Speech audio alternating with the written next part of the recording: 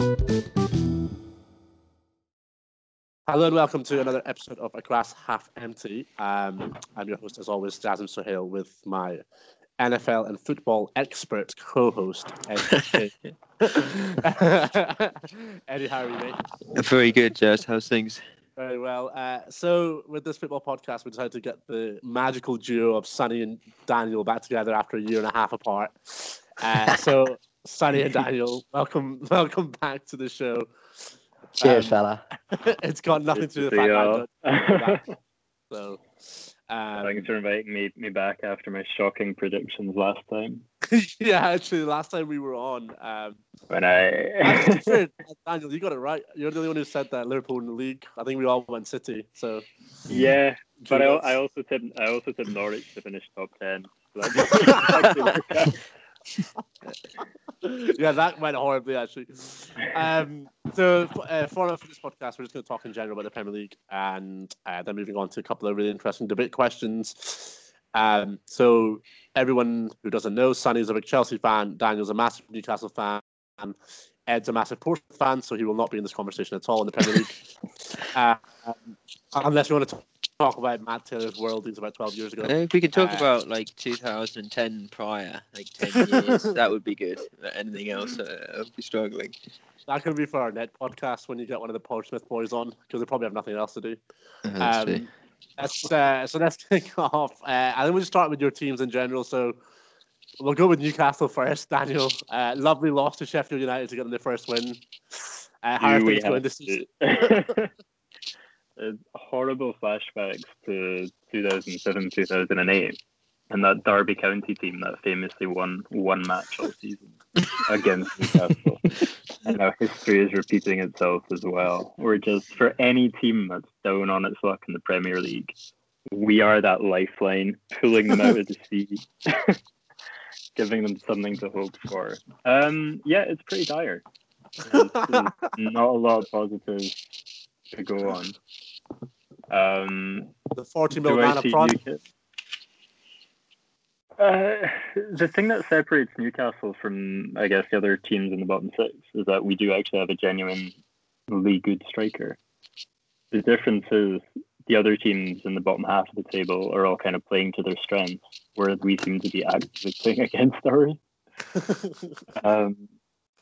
Yeah, it's miserable 2 or 3 times a week or whatever when I get the BBC News ping on my phone telling me the Newcastle lineup, and it's just a 9-0-1 formation with that thing you played against was a City or Liverpool? You played where? Jazz, it's everyone. It was Sheffield. It's Sheffield United a couple of days ago. It's 5 at the back, 2 holding midfielders, 2 very defensive wide midfielders, and then 1 striker up top. And losing Ryan Fraser didn't help, but can't really argue with the results. We didn't deserve to win. And credit to Sheffield. You actually sound so depressed just talking about that. Actually, so depressed. I think they're doing better than they should be, though. Like, they should be a lot lower. Like, some of the results just last minute, just some little fluky penalties last minute. That robbery against Spurs is still horrible. Like, yeah, that sort of stuff. I absolutely pumped the whole game and then got a VAR penalty in the 93rd minute to draw with your first shot on target. The thing is, like, we have good players, and I think we have attacking enough players. Callum Wilson, Saint-Maximin, Miggy Almiron. It's not really to do with the quality of the squad. It's just the way we're playing. We're holding ourselves back. We're our own worst enemies here. And you go back. I don't think Mike actually cares anymore. Mike actually emotionally checked out of this club if he was ever interested. I don't even know where we are on the table. If we get rid of Steve Bruce, I don't know who we'd bring in.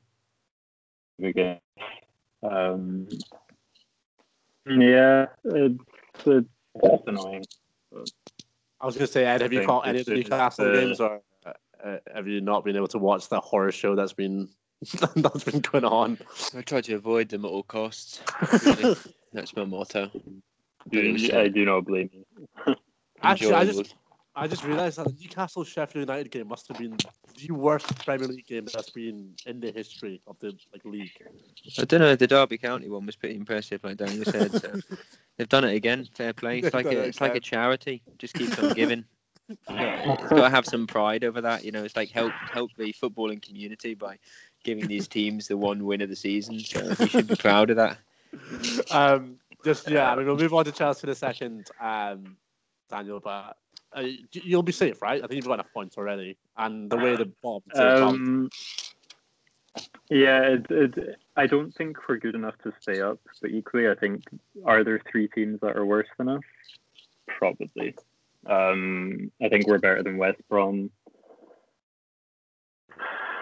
I think we're probably better than Brighton, Fulham, and Sheffield United. It should be close, but yeah. Do we deserve to stay up? Absolutely not. But will we? We might just stay up. Let's move on to our team. I know it's that's struggling, Sonny. So we spoke. Obviously, I'll let you take the lead. We spoke a bit off in our little chat when you played Arsenal, and genuinely was one of the worst performances I've seen. Yeah, it's been woeful. But yeah, go on you go. There was chats of a title challenge at the start of December. Then there was chats of Lampard shit. We're out. We're going bottom half the table after 4 losses or 5 losses in 7. Yeah, it's been 1 win in 6 or something. Apart from the Morecambe game, which I'm not sure you count. But disrespect to Morecambe. Put some respect on the name. It should give Werner and Havertz some confidence, even if it is against League One. But it's just, I think I'm still Lampard in. I don't see the point in getting rid of him. Like the way, how Solskjaer's got them to the top of the league. It's just hold on a bit longer maybe. But he's just got so bad. We just can't. All we do is cross and cross and cross.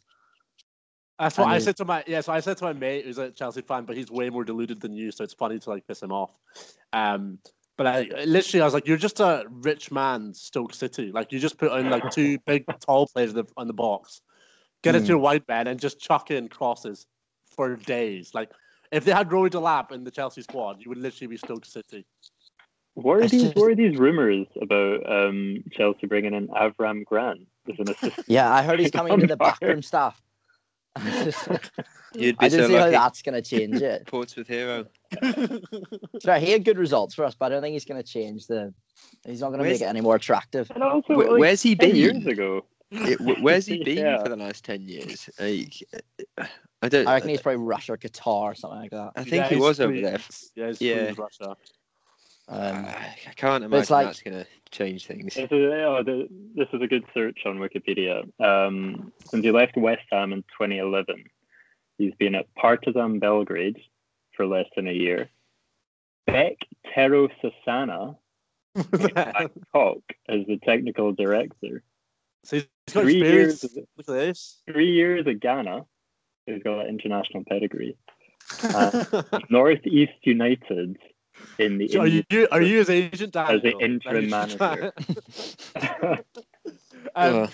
Back to Chelsea. Do you think it's a case of what I've noticed watching Chelsea is it seems like Lampard is kind of trying to shoehorn all these signings. I think it's exactly it. Into a system that doesn't fit the signings rather than trying to build around the players that he's got. So you've got, I'll let you take all over, but you see Havertz when he played for Leverkusen, he was unbelievable as the second striker, a centre forward. He's playing a right centre mid for Chelsea in a 4-3-3. Werner's playing left wing. He can't cross and he can't beat anyone, so I don't really see the point in him playing left wing. He really can't run. I don't know what's happening to him. So it's kind of I think Lampard's not either. He's not got a clue, which could still be true. He's got no experience behind him, right? He took Derby from 6th to 6th, and he got the Chelsea job. So, but he beat Bielsa there. So I think it's I don't think he wants to move from his 4-3-3. I think that's what he wants to do, but then they can't. He's not trying to force all these players in to make Abramovich happy, which isn't going to work because Havertz isn't. He's just been terrible at it, and then Werner's not working on the left, but he has to play him there. and then Pulisic isn't playing on the left, who's our best player. And then like Hudson-Odoi is in form, but he's not playing because you have to fit in these new signings. It's just like play who's in form, like have a bit of bottle. Yeah. And like, that donkey Abraham keeps playing. I genuinely don't understand. He's awful. He's better than Werner though at the moment. I was gonna say, if you say Olivier Giroud, I was gonna delete you from this call because a lot of people like don't want straight, and like he comes on, like he crosses, and like but all we do is cross, and he scores from the cross. So just play people that are scoring. I don't understand what the problem is with them coming on scoring every game. So if you were Lance right now, like what? Like I think we talked about this. Like the system you'd play to try, and do you think that would work with the players you've got right now? I think I'd move it to I think he's set on getting these players in. I think I'd change the system so that Havertz can play in a 10 role or something. But I wouldn't. I'd still. Kovacic has to play every game. I don't know why he's ever dropped. It's just I feel so sorry for these players. And then, I think I would go 4-2-3-1, but I think he's set in the 4-3-3. But then not as bad defensively anymore. And Mendy's a fraud as well. Mendy's a massive fraud. I was going to come on to that. So Chelsea fans have seen it being like all these memes and stuff like, girls try to shoot their shot, but then they turn to Edouard Mendy. I was like, no, like fuck off. No, not at all. Like it's just like I think we had that little run of form. Like I can get very delusional just because it's Lampard. And he's fist pumping like, we've won 5 games, we're going to the top of the league. It's sweet. And then we had that little terrible run, like a good run against terrible teams. And then he faced like 3 shots or something. And then he came out, he battered Calvert-Lewin. Calvert-Lewin, that was so funny. And there's just some other thing, like against City, he just came out. I think they scored not directly from about a minute later. He came out, tried to wipe out De Bruyne, and then just sort of stopped halfway through. It just doesn't look good. But I think it was like a run of 3 games. So he clotheslined Calvert-Lewin to give away a penalty, and he lost that game 1-0. And then he came out, ran out of Bamford, who just went round him with ease and put it in the bottom corner. Yeah, we got lucky. We were good that game actually. That was but I think anyone can be good against Leeds. They're just so open. It's just Leeds are 50-50. But they are good to watch though. Leeds are literally Blackpool, aren't they? Like a decade later. But they'll stay up there. Do you think this? Yeah, I think they're pretty much safe already. Got to be fine. Leeds are pretty quality. So we'll go with we'll just chat. Like that was good chat. We move on to in general. Do you think going down? So even though Sheffield United can't play Newcastle every week, so they should go down. Who else do you boys have going down with them? So Ed, for you personally, do you have a sneaky feeling Big Sam's back in, never been relegated? No, they're going down. They're going down hard. I really feel sorry for West Brom fans. I don't know where you go from. Once he takes over and you're signing like Bobby Snodgrass and guys like that. I mean, it must be physically painful to see because they're not going anywhere. I'd be very surprised if he can turn that around. And I hope he doesn't, to be honest, because I wouldn't mind seeing the back of them. And I wouldn't mind seeing the back of Big Sam as well. I think he's had his time, a bit sick and tired of the charade that he pulls out every time. How he's still getting jobs, I do understand it. Like you say, he hasn't been relegated, fair enough. He has his draw. But like for a team like West Brom, they look like they were kind of, they didn't have a great start, but maybe building something. And you can't build under Big Sam. It's just not possible. So, yeah. Who else you got with them then? So that's West Brom, Sheffield United. One more. Is there a bit of Fulham? I don't know because I think Fulham maybe I've seen a little bit out of them. Well, they got a draw against. They played Spurs yesterday, and they were quite good actually. I think both unbeaten in 5. I think. Yeah. They've showed a little bit of backbone, a little bit of resilience. I don't know about Brighton, to be honest.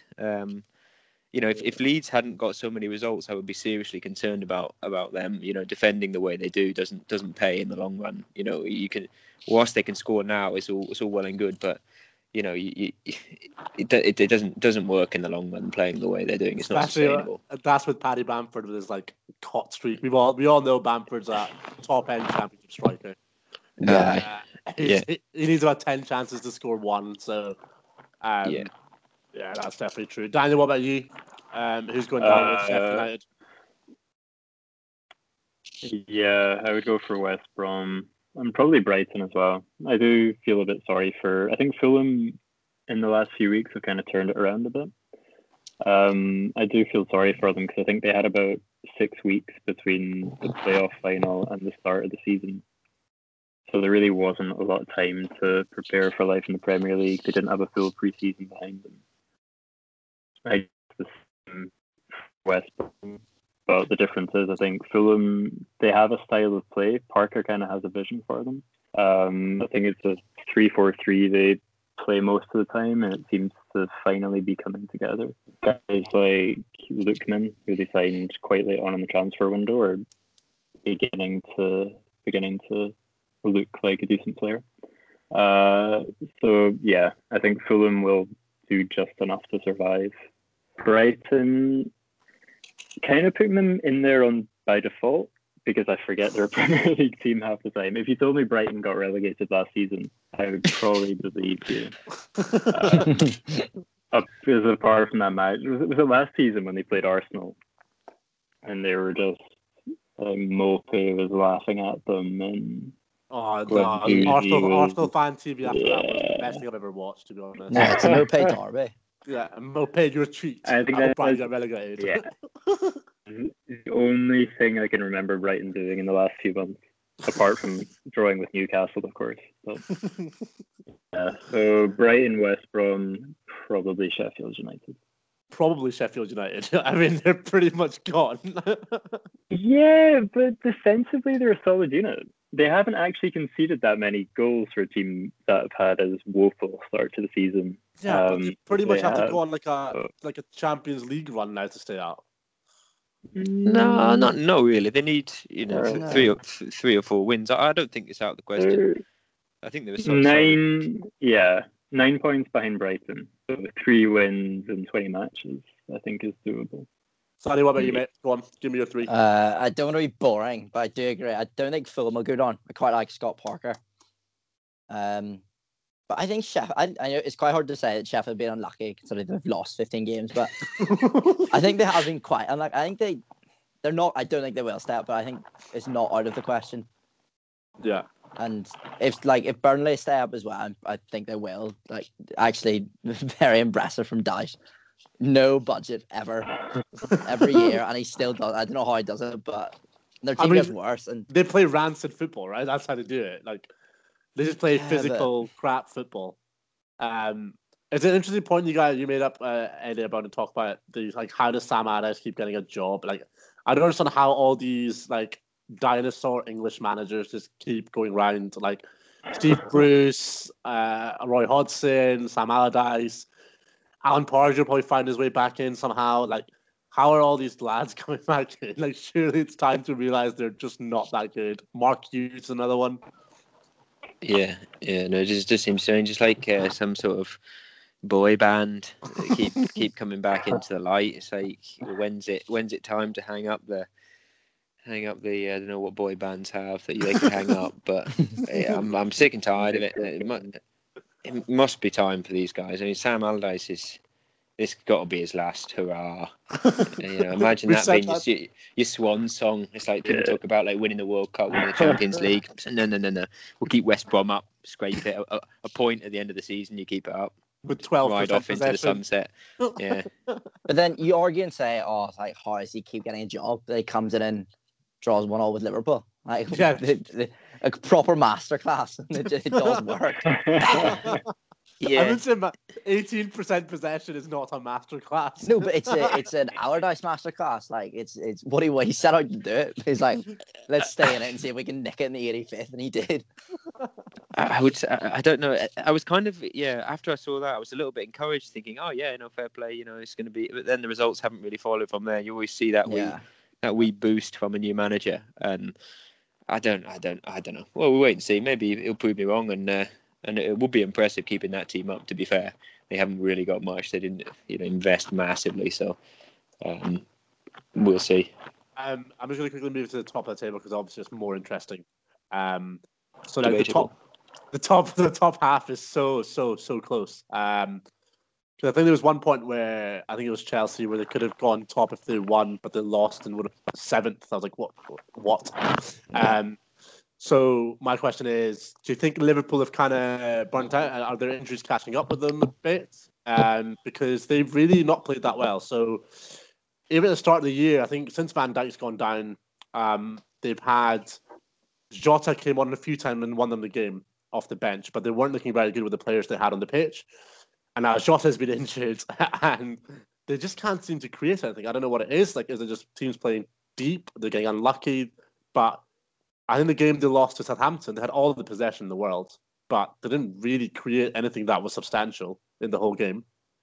And slowly those like points have been dropped that they weren't dropping last year. They had a lucky win, I'd say, against Tottenham, where they scored in the 92nd minute to win it in the last minute. They've had another couple in the last minute to draw. What do you boys think on Liverpool in general? Sonny, I'll go to you first, mate. What's called that? Danny Ings' goal was unbelievable. By the way, I take him at Chelsea in a heartbeat. He loves scoring. I think the United game on Sunday is massive. Like, it should be like the first time they haven't been at the top for a year and a bit, really. Someone actually challenging them to see how they react to it. And if they do like crumble to it, then it could be maybe the end of it all.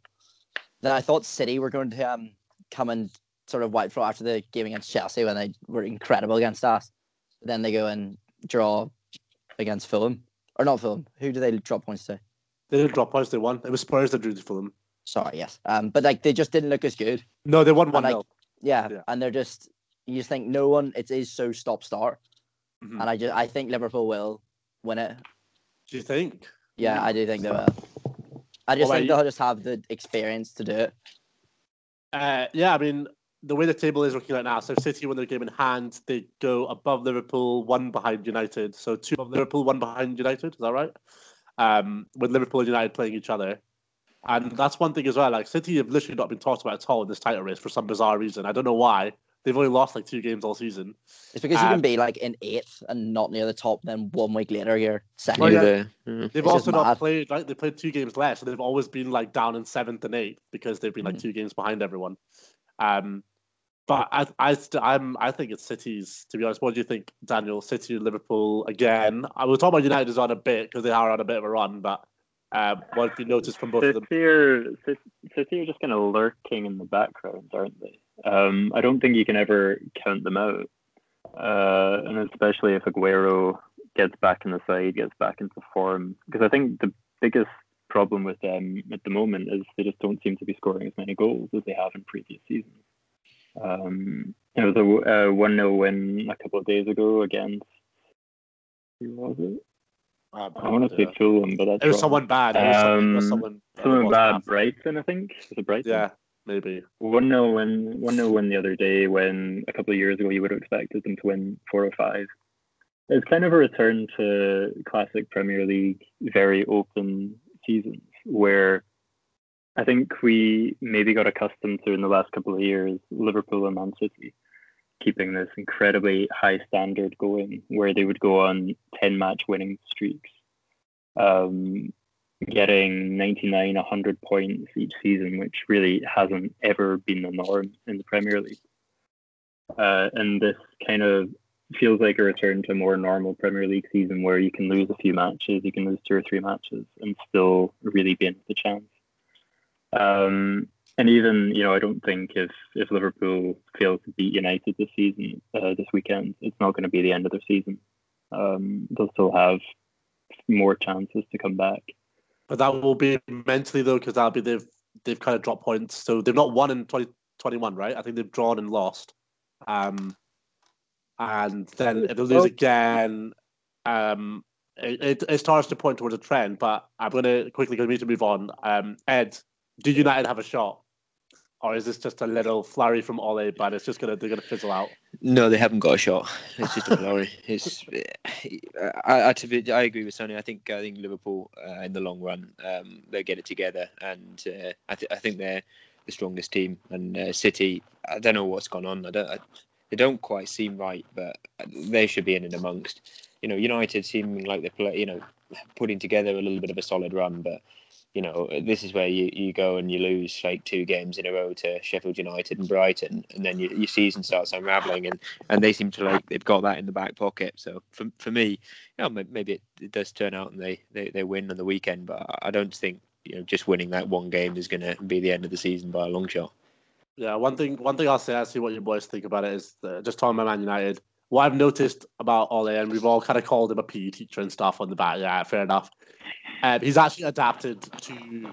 I think he was trying to do what Lampard is doing right now, where he had all these players that they bought, trying to get them all into a system that worked. So he's trying to play kind of like the City old days when they had De Bruyne and Silva playing, like kind of what Chelsea were playing, the 4-3-3 with two essentially cams playing a centre mid. And he was trying to do that with Pogba and Fernandes with one holding. The issue he had was he didn't have a Fernandinho, he had a Scott McTominay. And he's not quite the same kind of level. But I think he's finally realised that the way he's going to try and play, obviously helps getting Bruno Fernandes in, who's been phenomenal the past 12 months. But now you can see that since their good run started, is because he's had Fred and McTominay playing CDM. You can think of what you want of them. Yeah.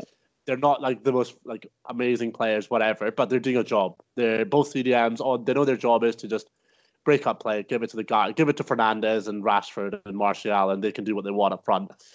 But I think that's been the key to their success and why they've gone to near the top. Because I remember watching them against Spurs, and they got humbled. Like they lost 6-1, obviously, but they were awful that day, and they just didn't have that cover in front of that rancid centre back partnership. I mean, Harry Maguire as a Premier League player is possibly the biggest joke I've ever seen.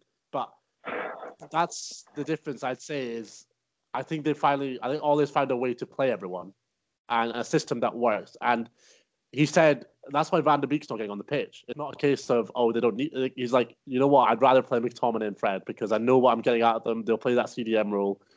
And I think that's kind of going back to the Chelsea thing. I think that's where you're going wrong, Sonny, and Lampard is. He's trying to go, I have to play Havertz. I have to play Ziyech. I have to play Werner. I have to play Mount. He loves Mount. Is Mount like his Elizabeth's son or something? Mount has been good this year. He's improved a lot. He gets a lot of unnecessary abuse, I think. Yeah. He actually tries. That's one thing with Chelsea. We sort of stopped playing, I think, forward manager. I think people didn't really look bothered. Yeah. I don't think people weren't buying into Lampard's ways. I think it's a problem. The biggest joke of a player has to be Jorginho, though. Like, I just don't understand. Like why he plays, like why he's the slowest man and he plays centre defensive mid. Have you ever seen him trying to? I think he's a really bad Xavi, like a really really bad Xavi. He reminds me of when you play like FIFA clubs and you're like first pro if you come late into the club and you're really bad compared to everybody really slow. He reminds me of that. Yeah, he's awful. I think he's off penalties finally. They missed another one the other week. So that's him gone, thank Christ. That's one good thing to come out of the season then. So it's a success. Before we move on, I'm going to get all your boys' top 3 predictions to the end of the season, right? So, Daniel, go first. First, second, third. Who have you got?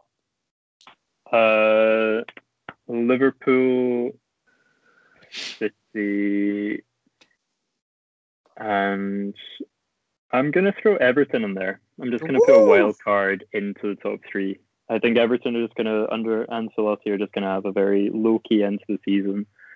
They're very solid, not going to make too many mistakes. And, yeah, I think they'll capitalise on United. Eddie, what about you, walks out team in March.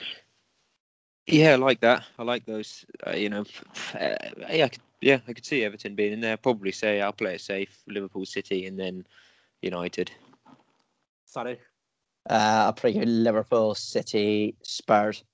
Ooh, so I'm going to go, because everyone knows I hate Liverpool, so I'm going for City to win the league, Spurs second, United third, Liverpool fifth, Klopp's sacked. There we go. Probably not going to come true, but if it does, I'd probably make it £1 million. Right, so you're going to move on quickly. So I made a little quiz, and it's between Sonny and Daniel, and it's only 3 questions each. God. And it's a segment I quite like, so it's going to take 5-10 minutes, nothing too long. The way it works is I'm going to ask you both a question each, and you can choose a question either about your club, but it's a hard question, or about the other one's club, but it's an easy question. So I'm going to start with Sonny as the youngest in the room. Would you like a hard Chelsea question or an easy Newcastle question? I'm going to play away. I'll go for the tune.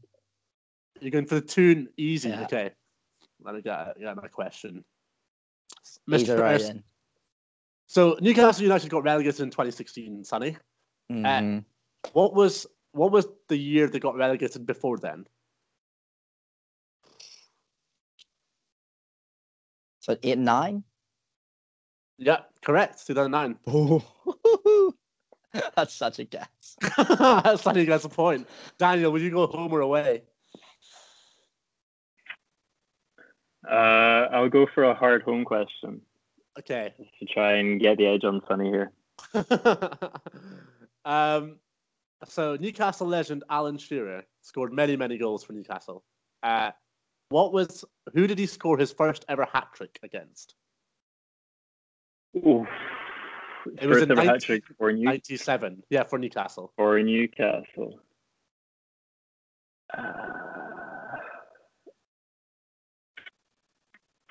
I have absolutely no idea, so I'm going to take a guess, and I'm going to go for Sheffield Wednesday. It was Leicester City. I should have gone on. Not even close. Sonny, blue. Sonny, home or away? I exposed myself. I'll go home, please. Okay.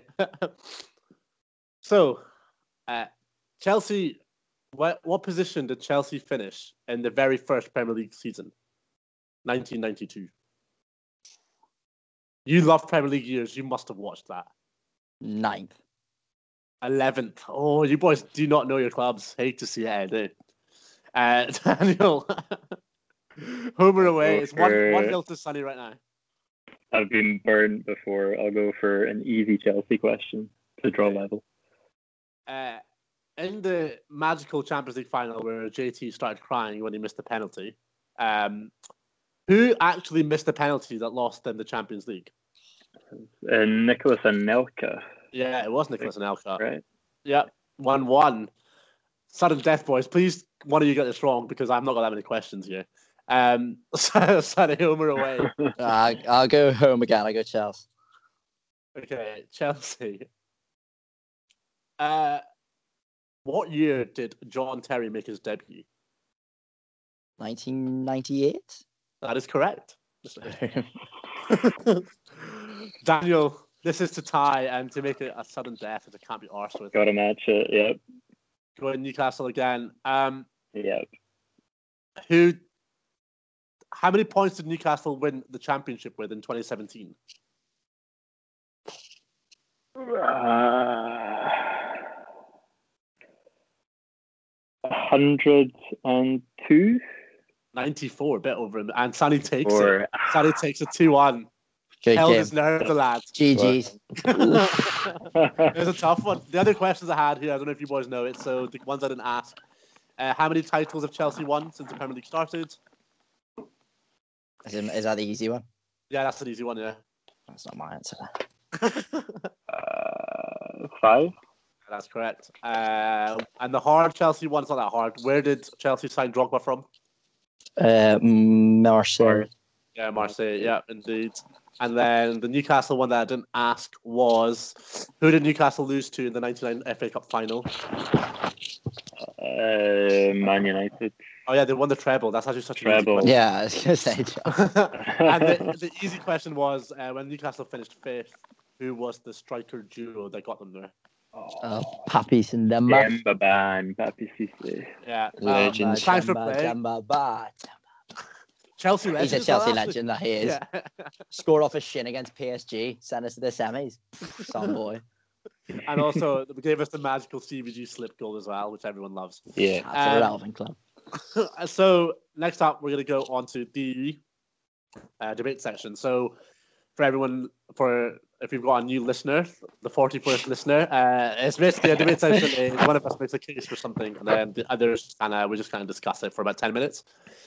This week, I'm going to start off with why I think Trent Alexander-Arnold is overrated and not the best right back in the world that Liverpool fans seem to claim he is. So, this is let me just get my stat sheet out, boys. 2 seconds. So basically, my argument is that I think Trent is a product of the system of Liverpool. I don't think he himself is that good. I think Liverpool are very good, and I think he's been helped so much by how good to start with is Virgil van Dijk, because he is probably the best center back in the world, or if not the best, him and Ramos are tied. And the fact that Liverpool were so good that they kind of just held the ball, like 70% possession. They were always really attacking. They weren't really ever defending. And this whole thing about him being the best in the world, last season he got 13 assists, and that's what I've seen everywhere. 13 assists, 13 assists, 13 assists. So I was like, let's look into these assists a wee bit. So I dug deep into these assists, and Trent takes all the set pieces, right? He takes all the corners, free kicks, everything for Liverpool.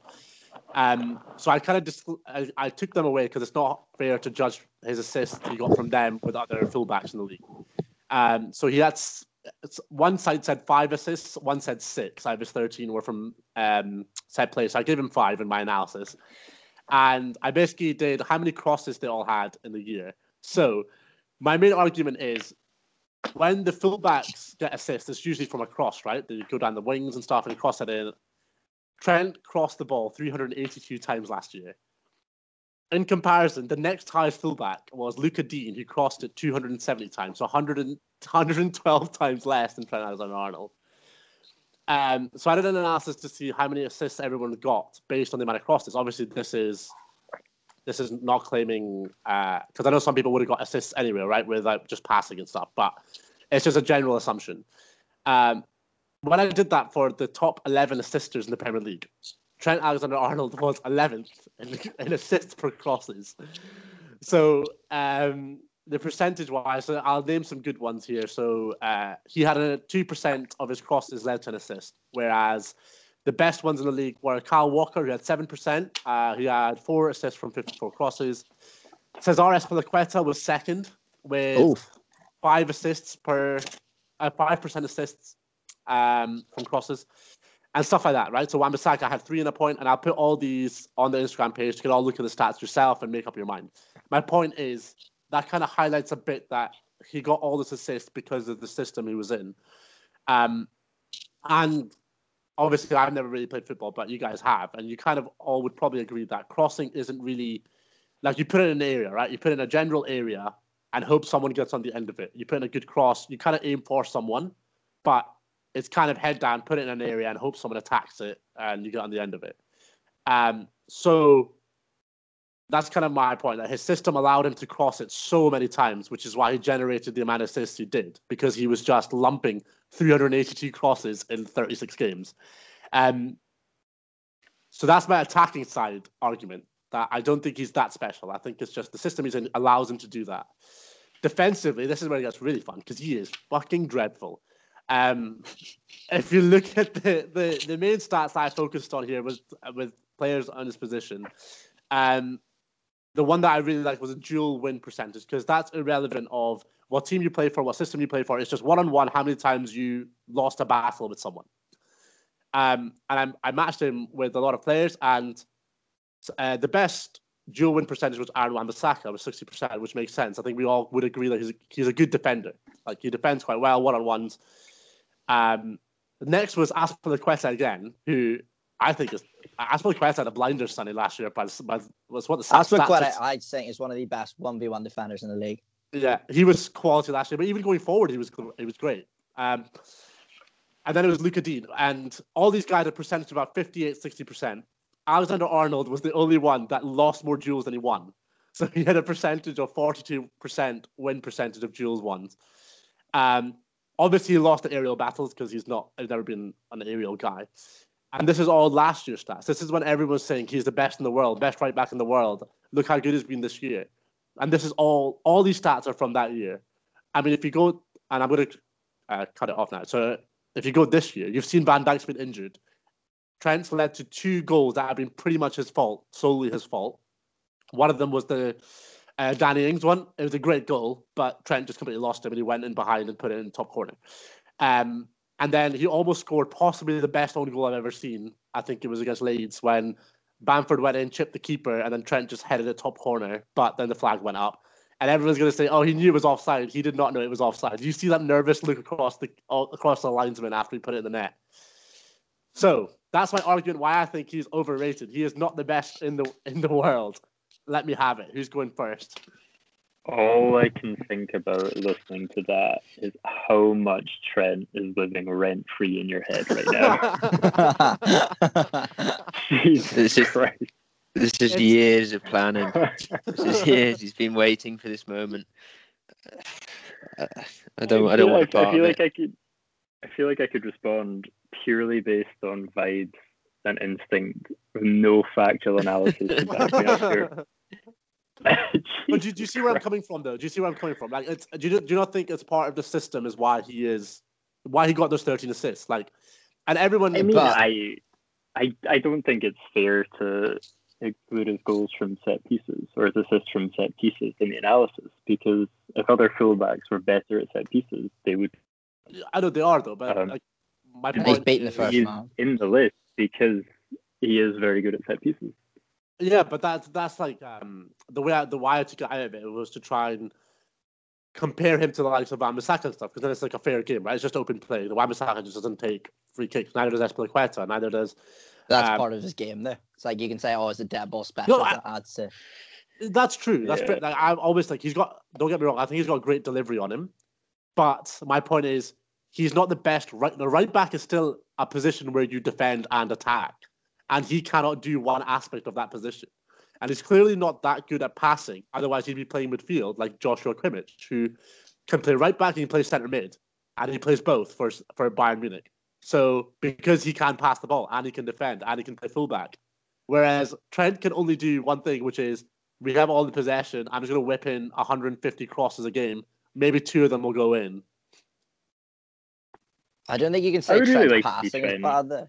I think he's a very good passer. Well, my point is, if he was that elite a passer, do you not think he would have been moved into midfield already? No, because why would he be moved into midfield if he's doing so well at right back? Because he's been played one system in his whole career and he has been like world class in that system. So what's the point in then having an average right back and then sticking him in? He probably won't be as good in midfield. Well, my point is that I think an average right back would look world class in that system. I don't think he makes that position world class. I think anyone like Reece James I would honestly, he would do the exact same job for me in that position.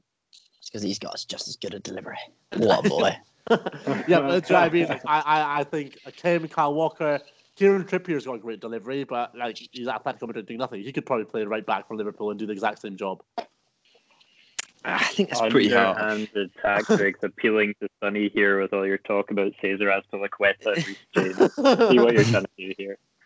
I mean, the fact is he's 22 years old. That's true. He's played over 100 league games for Liverpool. He's won the Champions League. He's won the Premier League, and he's been an integral part of both of those teams. Mm. Yeah, but you can. My argument to that is Daniel. Arbeloa won Euros, the World Cup, and he won trophies with Real Madrid as a right back for Spain and Real Madrid. And I would say he wasn't even bang average a fullback. Yeah, but Trent's. I think part of Liverpool's system is using the fullbacks so well, and they are. No, but my argument is that. Do you think? Don't get me. I'm not saying he's bad. Like I think he's obviously decent. He's a good footballer. Like he's very good going forward. He's terrible going back. But do you think he's a product of the Liverpool system, not the fact that he's actually the best right back in the world? I'm sure he's assisted with it. I mean, it's not gonna hinder you to be in a system where you're successfully winning games. But to go back to what Daniel's saying, he has been a pretty integral part of a team that's performed unbelievably well in both Europe and in the Premier League, and he's made some key contributions. Could you say Kieran Trippier would have done the same? I'm not so sure he would have done. Scored a World Cup semi-final free kick. What are you talking about?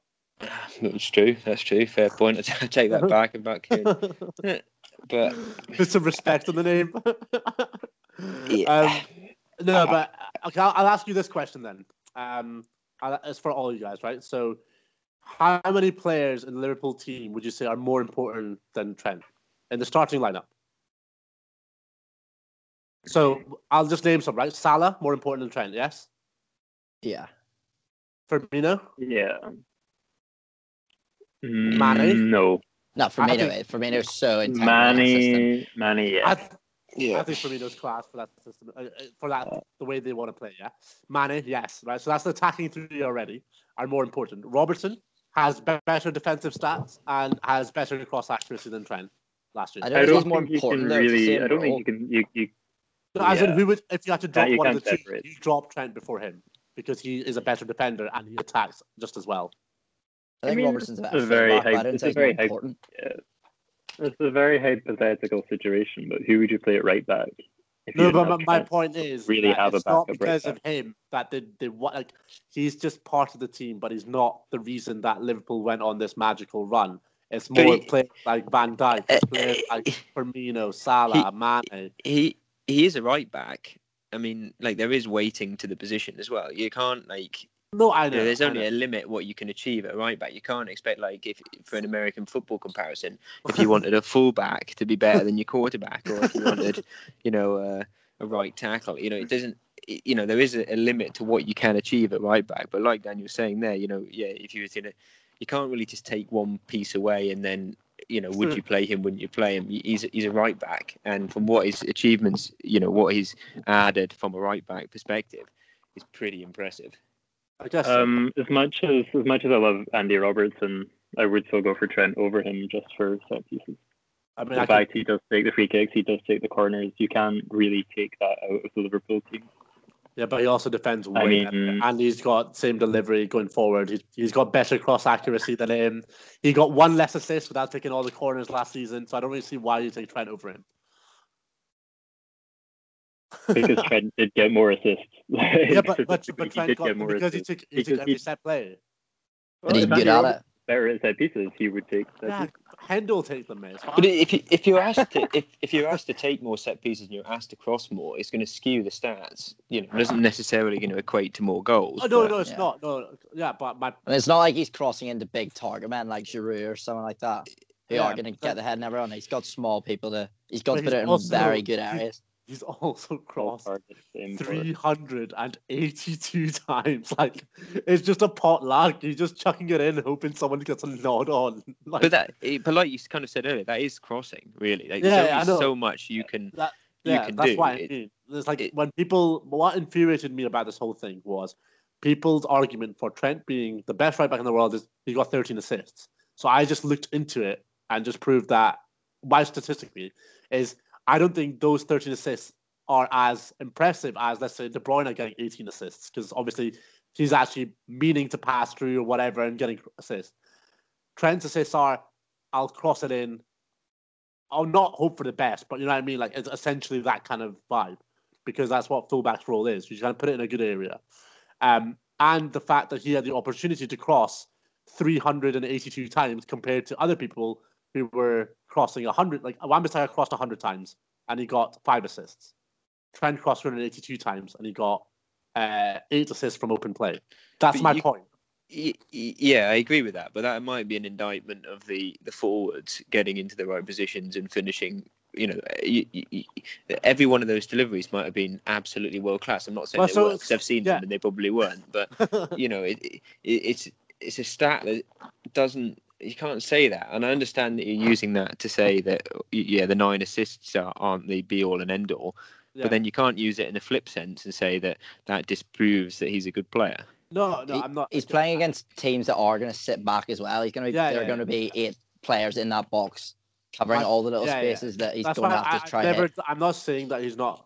Don't get me wrong. I'm not trying to say that he's awful going forward. He obviously has a great delivery. He takes all the free kicks. His crossing is really good.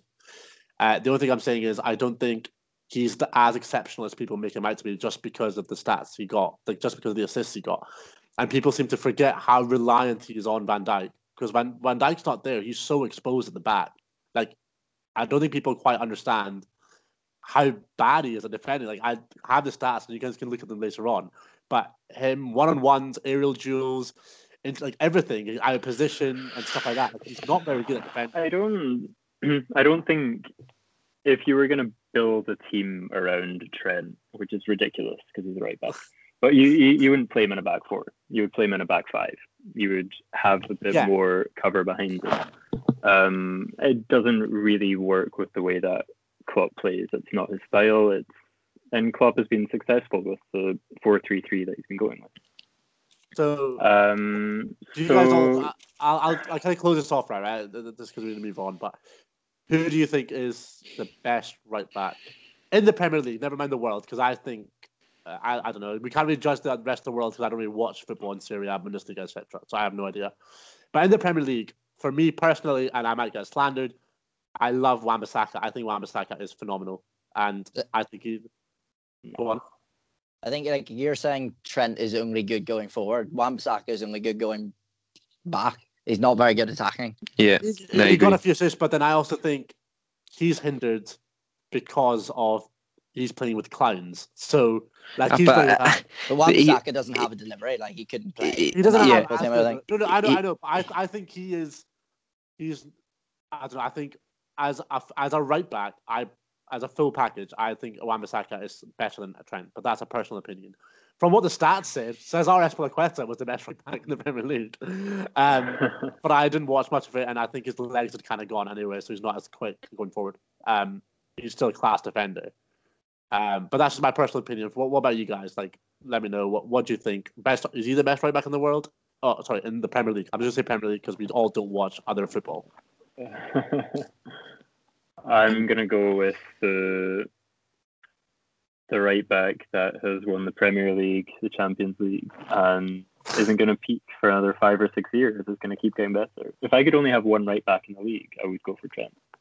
Hands down. Oh, that's a good question. So at Newcastle right now, you would have Trent in your team. Over DeAndre Yedlin. No. If you could have over Javier Manquillo. Are you asking me if I would rather have Javier Manquillo or Trent Alexander-Arnold? What I'm asking you is, if you could have any right back in the Premier League for Newcastle, you would pick Trent. Yeah, because we play with three. We play with 3 right backs in the same team in every match. So I would have one of them as Trent. If you're playing 4 at the back, which you want to play, you would not have Trent. You wouldn't pick Trent. I don't think he would make it any worse. But you'd pick someone who could defend, right? Surely, at Newcastle, you'd pick somebody who could actually defend.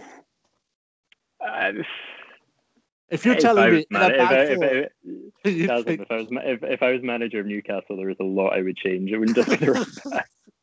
Okay, Sonny, what about you, mate? I don't think he's been the best this year, but I do think Trent is still the best right back in the league.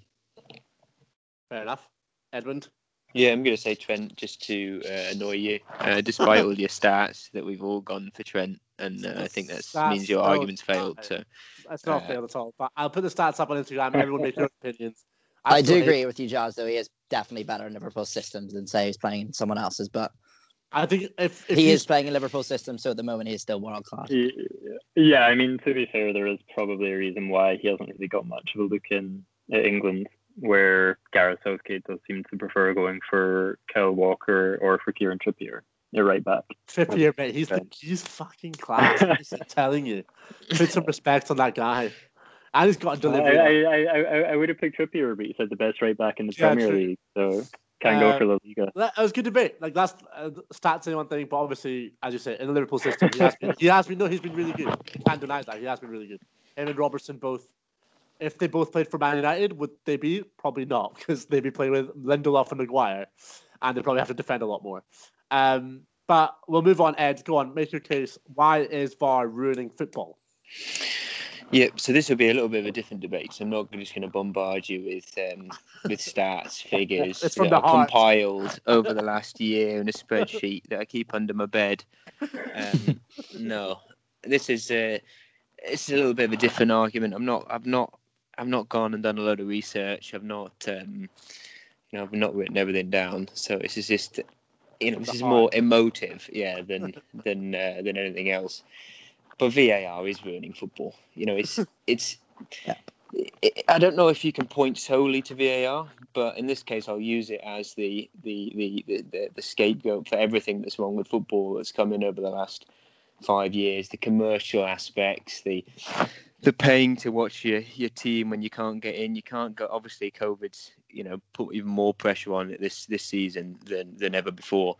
The plastic nature of the whole Premier League, and then just when you think, you've created a product that I can maybe buy into, they bring in VAR, which just steals that last little bit of passion that these so-called Premier League fans have for their club. You think, like, you're in, like, you watch the game for the big moments. You watch the game for passion. You don't watch it to have your last second winner stolen. If you've ever been in away end when let's say it's a cold Tuesday night, you've travelled all the way to Accrington Stanley, and you've nicked a 1-1 draw. You're on the cusp of going down from League Two, even though you're getting 18,000 fans at home. You come in, you nick a point, and and the fans are going wild. That's what you're there for. That's what's special about football. It's not then having to wait a minute whilst they evaluate is his armpit hair, past the line, and you can argue it's not the VAR, it's the way it's being implemented, which in a rational idea it is, but football isn't rational. Football's about passion, it's about emotion, it's about fans connecting with the team. It's not about winning, it's not about losing, it's not about was it a goal? Not, it's about debating the point. It's about being there in the moment and supporting the team, not having to wait to see. You can't even celebrate. I don't know what you do. I don't know I've never been to a game with VAR. I normally reside in like Yeoville's away end, so I don't know. I've never been to a ground big enough to support the technology, but I don't. You can't celebrate. How do you? Everything is wrong about it. Everything about football is designed to not have a delay when you're celebrating a goal, and that's my point. So I know you'll come back and say, "Oh, they're making the right decisions, and the referee needs support." But the referee is paid to do a job as well, as are the footballers. You don't, if somebody's playing badly, you don't get an electronic support system to make them play better. You get a better one, be a better referee, and make the correct decision. I think on the large part, the referees and the linesmen make, they do a good job, particularly in the Premier League. I mean, I've seen some shameful decisions, but it wouldn't stop me going to support the team and go and watch the game. It kind of adds to the atmosphere, adds to the frustration, it adds to the pleasure when you finally turn it around. So that's my argument. It's about passion. Yeah, I kind of get it. I get where you're coming from, right? But then I also heavily disagree, because you say all this about passion and stuff, but the amount of money, and you say, if you go to Accrington away, how about I put it this way, Ed? You're 1 point from safety, you're 1-1, and Accrington score a horrendously offside goal that goes in, and you go down because of it. And you go back that's home. Football.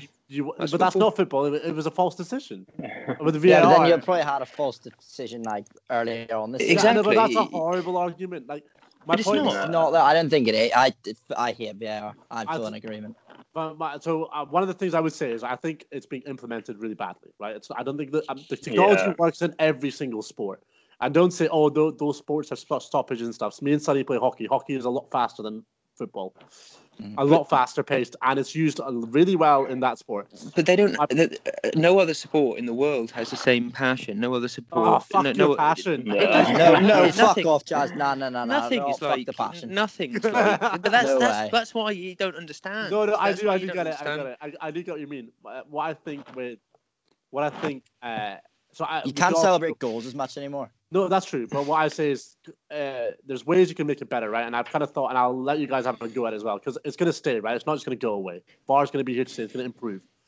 And I think the biggest issue with it, and you kind of mentioned it, Ed, someone's armpit hair is offside, and because of the guys draw a line and they've kind of called it offside. And I think that's fundamentally the biggest issue with VAR right now. That's most of the talking point people are hating, is things that are level, but they'll just say it's offside because his left testicle slightly offside. And my point with that is, I think they need to develop a system that's you guys all watch cricket, maybe not Daniel, but the DRS system, which has an umpire's call. There should be a linesman's call. So there should be a line where the last man defender is, and there should be a 5-yard buffer, plus or minus 5 yards. And if it's within that, whatever the linesman said goes, because there's human error within the lines, there's error within the technology, and that takes away all these tiny ones. And if it's out of this range, then it's clearly offside or onside, so you can change the decision. The whole point of VAR is to try and get rid of horrible errors. It's not to try and nitpick little things. I think that's what's causing a lot of these debates, where you've going, offside. That means the offside rule needs change then. What do you mean? They just need to change the rule. Because technically, if they do the on-put offer, it is frustrating, but it technically is offside. No, I know, but I mean that you can add the DRS where it goes with whatever the linesman said, because you can say it's the technological error, which is a thing, right? That's what DRS have. If you're less than half a ball clipping the stumps, it's whatever the umpire said on the field. So if the linesman said is offside, and no, I agree. I think that's a good idea. I think that would slightly, if there's a way to do it. Well, Daniel, I don't know how you do it. I was going to say I agreed with you right up until you got to the armpit offside thing. Because I mean, for me, like an offside isn't. It's an objective fact. It's measurable. You are either onside or you're not. There's no opinion about it. There's no discretion to the referee. Like that is true, Daniel. Like, but my point is, but my point is, it's human error. Love it or hate it. But when you're using technology, there's human error where you draw the line. So you gotta factor in that. And there's going to be error within the technology. Every technological thing has a digital error in it. So you can't say that something is exactly correct because you've drawn a line. It's the lines are drawn by eye. Like if you draw the line slightly, to take it across the pitch a little bit, you've got goal line technology. Are you guys favor or against goal line technology? Oh, I love that. Quality. I could leave it. I could leave it. I could do without it. To be honest. Why? I could do without it. It's just another little spoiler.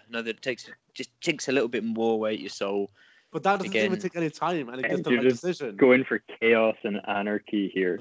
I'm not. I'm just going for regular games of football.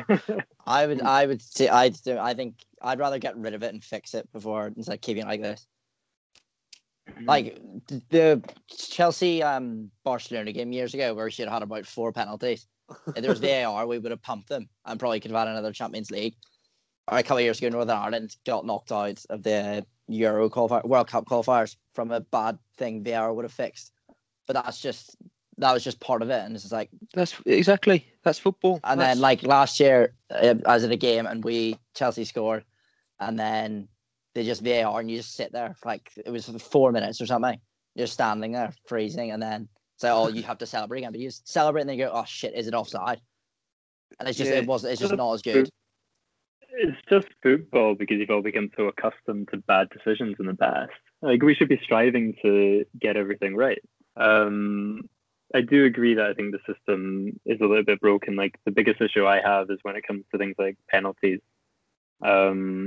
Because then it usually comes up to something that the referee has seen on the pitch that the person in Stockley Park disagrees with, and then it's kind of 2 opinions against each other. When it comes to offside, when it comes to whether or not it's a goal or not, like this is something where technology is helpful because it's an objective fact. It's something that you can measure on the pitch. It's all of the other things, like is a tackle a red card? Is it a penalty? Like these are all things where human opinion comes into it. And there, I think VAR is kind of undermining the referee. Yeah, but linesmen are pointless these days. Yeah. Well, they're not. So you kind of make it more. That's what my system kind of helps, right? Because the linesman still makes the call. If it's level or within that error bar you set, it goes to whatever the linesman said.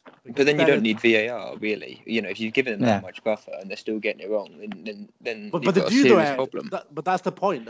On rare occasions. Yeah, but that's the point. It's VAR is there to get rid of the howler. It's not there to nitpick on the little things. But that's part of the fun. You know, that's part of like you watch Match of the Day, and it's like, you know, Alan Shearer's going off because Uriah Rennie's made another howler and things.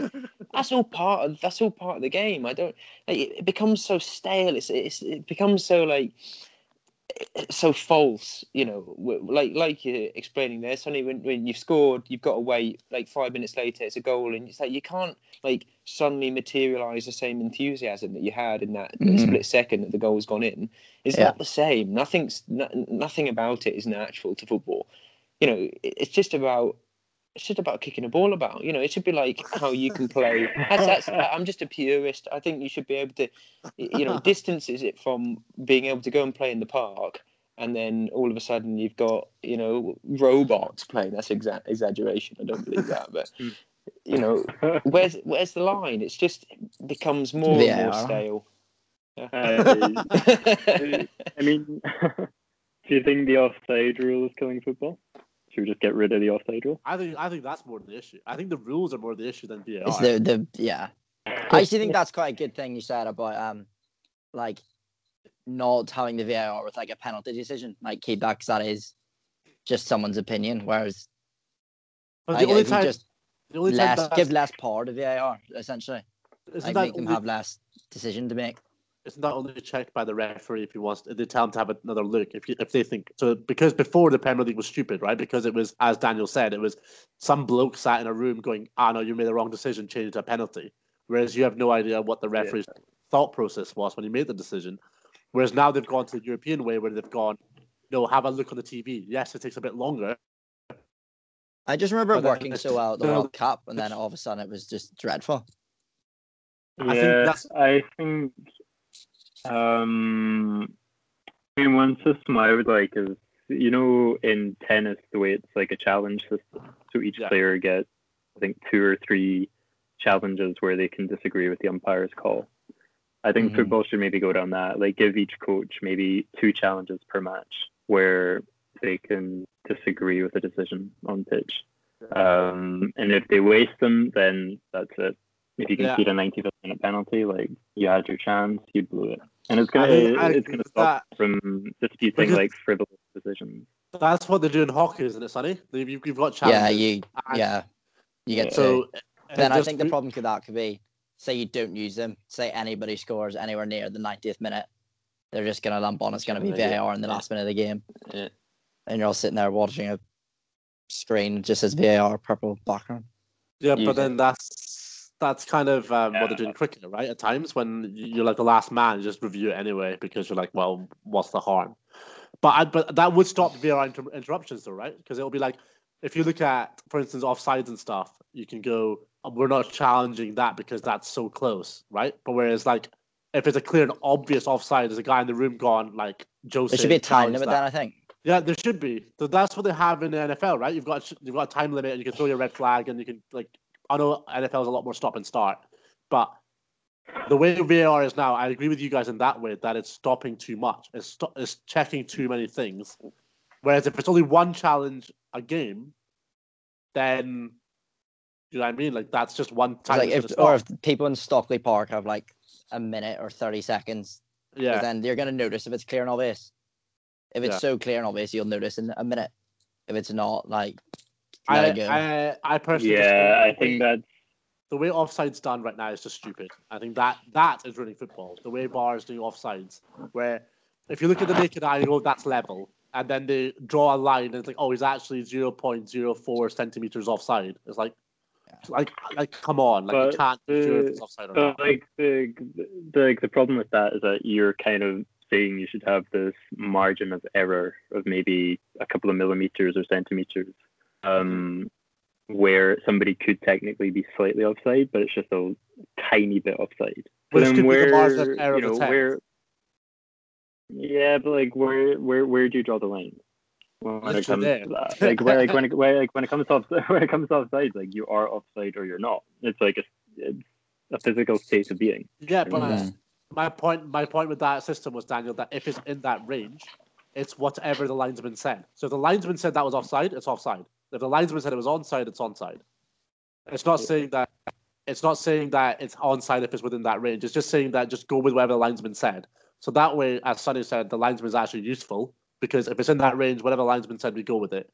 You can do it without the lines because, like, you back a match today, like if there was offside, they could just do it where they pause, like, oh, he's passed here. I think he's offside. Yeah, and then it would take away just the controversy of those little armpits and stuff, and it'll just be a bit quicker. I don't know. Like I always grew up watching football, and people were always criticizing, after the match in 2006 or something. If a penalty had gone against them, they would have been like, "Oh, we need video technology to help out the referee. We need video technology. Why is there no video technology?" And then we have video technology. Everybody hates it. So I think it's just a change, right? I think people will get used to it. But people are always going to complain, but then they're taking away the thrill of it. I mean, I guess the whole passion argument boils down to what do you value more? Is it the integrity of the sport and making sure that every decision is right, every player who scores is onside, every penalty is actually a foul, or is it more about the overall passion of the sport? Passion. Some decisions it doesn't. Every decision doesn't need to be right though. And every decision, every single part of the game, you're just describing a product that is that's the product of TV and all the Premier League. It's not real. It's not why a lot of people. Well, maybe I'm in a minority, but it's not why I would watch football. It's not why all these people go to home and away to support their team. It's not the result is never really the be all and end all. So the last thing they're really too concerned about is a minor decision here or there. Yeah, okay. Probably not the end of the world to put it in, but it's not why people watch football. It's not why people go to games. Maybe it's why people watch the Premier League. And if you're a casual fan, you might enjoy, the correct decision here or there. And if it's going out to millions of people, but it's not the same. It's not the same. To be honest, I don't think you have to worry about VAR at Fratton Park for a very long time, mate. So just as well. Just as well. I don't think Plymouth. I don't. Plymouth Portsmouth is going to be a big fixture for VAR. You go. It's like a day out. You go. You get the train or you get the megabus 12 hours down overnight, and then you go and watch them lose to Torquay at home 1-0. They only brought 12 fans. We had a sellout capacity at home. Dodgy decision in the box, penalty given. It's just, do I regret going? Yes, obviously. But that's not because of the decision. That's because you lost 1-0 at home to Torquay and your performance was disgraceful. So it's not. It's just not what it's about. That's a true story. Sadly. Wow. Okay. Well, I think we're coming to the end of the podcast. It was quite a good debate, and I think it's a debate that go on for ages because I think technology is here to stay. I hope they change the rules a bit and implement some sort of system that doesn't mean that, as you said, left ball here is offside. So it's offside. It's just stupid stuff like that. It's just the common problem. Yeah. Trim your hair. Big chungus. At what stage, when you're getting flagged off enough, what stage do you trim your hairs? I would have probably thought the first time you get called off. But you'll just I think it's a debate that's going to go on for ages. But it was quite a good one. It was quite interesting that we're kind of all. Everything people said were right. Like the passion of the sport, definitely, but getting the decisions right is also a different. Also, Daniel, you sound about 100 years old when you're trying to talk about the old days. You and Ed sounded so old. Back in the good old days, we didn't have no technology. I'm not sure Sonny was alive back then. Yeah. Good old days. Glory generation. Yeah, maybe I'm biased because that's when Portsmouth are actually remotely good. So I'm trying to live in those days. I don't even know what VAR is. I've never even seen it being employed. So maybe that's my problem. But anyway, thank you, lads. It was honestly class talking to football with you guys. So Sonny and Daniel, thank you very much, guys, and I'm sure we'll have you back on. Cheers. Thank you for inviting me. As always, Ed, my co-host, will be back next week, Ed, I think, with some more NFL, with some playoffs hotting up. So look forward to it. Ravens going all the way. You heard it here first. Yeah, and that is the end of the Footy podcast. Thank you for listening.